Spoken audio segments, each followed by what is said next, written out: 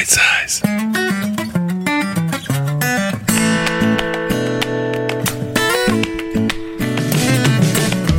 Welcome to another episode of Chewing the Fat. I am your host, Big Rob. Thank you so much for tuning in. I certainly do appreciate that.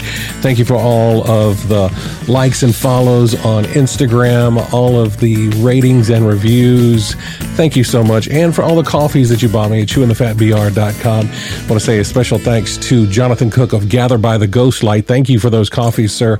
As a matter of fact, I'm channeling some Gather by the Ghost Light energy for this special Halloween episode, and I'm going to read one of my favorite poems, even though it actually takes place in December and mentions that in the poem itself. But this is Edgar Allan Poe's The Raven from 1845. Here we go.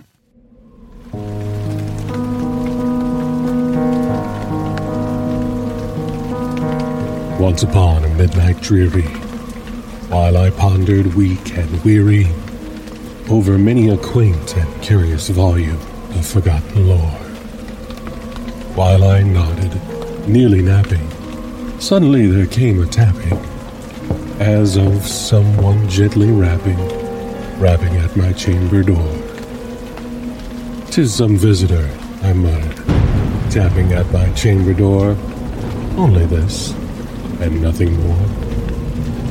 Ah, distinctly I remember, it was in the bleak December, and each separate dying ember wrought its ghost upon the floor. Eagerly I wished the morrow, vainly I had sought to borrow from my books surcease of sorrow for the lost Lenore, for the rare and radiant maiden whom the angels named Lenore, nameless here forevermore.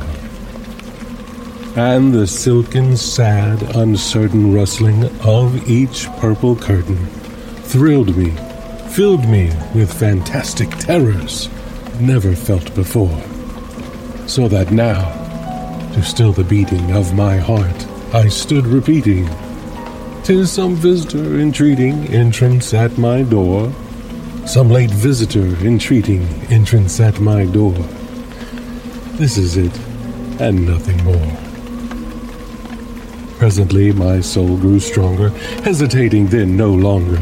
"Sir," said I, "or madam, truly your forgiveness I implore, but the fact is I was napping, and so gently you came rapping, and so faintly you came tapping at my chamber door, that I scarce was sure I heard you. Here I opened the door, darkness there, and nothing more." Deep into that darkness peering, long I stood there, wondering, fearing, doubting, dreaming dreams no mortal ever dared to dream before. But the silence was unbroken, and the stillness gave no token, and the only word there spoken was the whispered word, "Lenore." This I whispered, and an echo murmured back the word, "Lenore." Merely this, and nothing more. Back into the chamber turning, all my soul within me burning, soon again I heard a tapping, somewhat louder than before. "Surely," said I, "surely this is something at my window lattice. Let me see, then, what thereat is, and this mystery explore. Let my heart be still a moment, and this mystery explore. 'Tis the wind, and nothing more." Open here I flung the shutter, when with many a flirt and flutter in there stepped a stately raven of the stately days of yore. Not the least obeisance made he, not a minute stopped or stayed he, but with mine of lord or lady perched above my chamber door, perched upon the bust of Pallas just above my chamber door, perched and sat, and nothing more. Then this ebony bird beguiling my sad fancy into smiling by the grave and stern decorum of the countenance it wore. Though thy crest be shorn and shaven, thou, I said, art sure no craven, ghastly grim and ancient raven, wandering from the nightly shore. Tell me what thy lordly name is on the night's Plutonian shore. Quoth the raven, Nevermore. Much I marveled this ungainly fowl to hear discourse so plainly, though its answer little meaning, little relevancy bore. For we cannot help agreeing that no living human being ever yet was blessed with seeing bird above his chamber door, bird or beast upon the sculpted bust above his chamber door, with such name as Nevermore. But the raven, sitting lonely on that placid bust, spoke only that one word, as if his soul in that one word he did outpour. Nothing farther than he uttered, not a feather then he fluttered, till I scarcely more than mothered. Other friends have flown before, on the morrow he will leave me, as my hopes have flown before. Then the bird said, Nevermore. Startled at the stillness broken by reply so aptly spoken, Doubtless, said I, what it utters is only its stock in store, caught from some unhappy master, whom unmercifully disaster followed fast and followed faster, till his songs one burden bore, till the dirges of his hope that melancholy burden bore, of nevermore. But the raven, still beguiling my sad fancy into smiling, straight I wheeled a cushioned seat in front of bird and bust and door. Then upon the velvet sinking, I betook myself to linking fancy unto fancy, thinking what this ominous bird of yore, what this grim, ungainly, ghastly, gaunt, and ominous bird of yore meant in croaking nevermore. This I sat, engaged in guessing, but no syllable expressing to the fowl whose fiery eyes now burned into my bosom's core. This and more I sat divining, with my head at ease reclining on the cushion's velvet lining that the lamplight gloated o'er, but whose velvet violet lining with the lamplight gloating o'er she shall press, nevermore.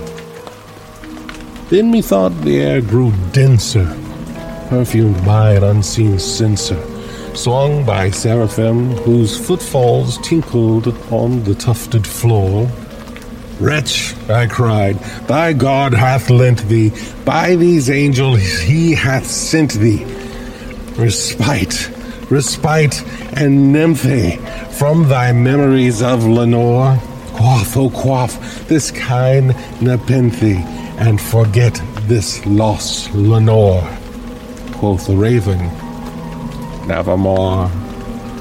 Prophet, said I, thing of evil, prophet still, if bird or devil, whether tempest sent or whether tempest tossed thee here ashore, desolate yet all undaunted, on this desert land enchanted, on this home by horror haunted, tell me truly, I implore, is there balm in Gilead? Tell me, I implore. Quoth the raven, Nevermore. Prophet, said I, thing of evil, prophet still, if bird or devil, by the heaven that bends above us, by that God we both adore, tell this soul with sorrow laden, within the distant Aidenn it shall clasp a sainted maiden, whom the angels name Lenore, clasp a rare and radiant maiden, whom the angels name Lenore. Quoth the raven, Nevermore. Be that word I sign of parting, bird or fiend, I shrieked upstarting, get thee back into the tempest and the night's Plutonian shore. Leave no black plume as a token of that lie thy soul hath spoken. Leave my loneliness unbroken. Quit thy bust above my door. Take thy beak from out my heart, and take thy form from off my door. Quoth the raven, nevermore. And the raven, never flitting, still is sitting on the pallid bust of Pallas just above my chamber door. And his eyes have all the seeming of a demon's that is dreaming, and the lamplight o'er him streaming throws his shadow on the floor. And my soul from out that shadow that lies floating on the floor shall be lifted nevermore.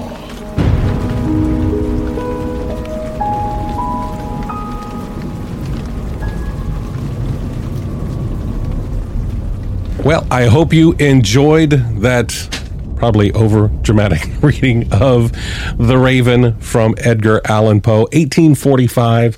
I love Poe. It's a huge book that I have here of his poetry, and of course that's one of the most famous ones that most people know. So I hope you enjoyed that. Happy Halloween. Thank you again for tuning in for this bite-sized episode of Chewing the Fat. More full-size episodes coming up later in the week. But if you like this, let me know in the comments on social media. You can find me at chewingthefatbr.com. You can find me on Instagram, Facebook, all the places. Let me know what you thought about this bite-sized episode. I'd really appreciate the feedback. And if you do like what I'm doing here and you want to support this podcast, please buy me a coffee. I really would appreciate that as well at chewingthefatbr.com. Thank you so much for tuning in, and I look forward to the next time when we can sit a spell and chew the fat.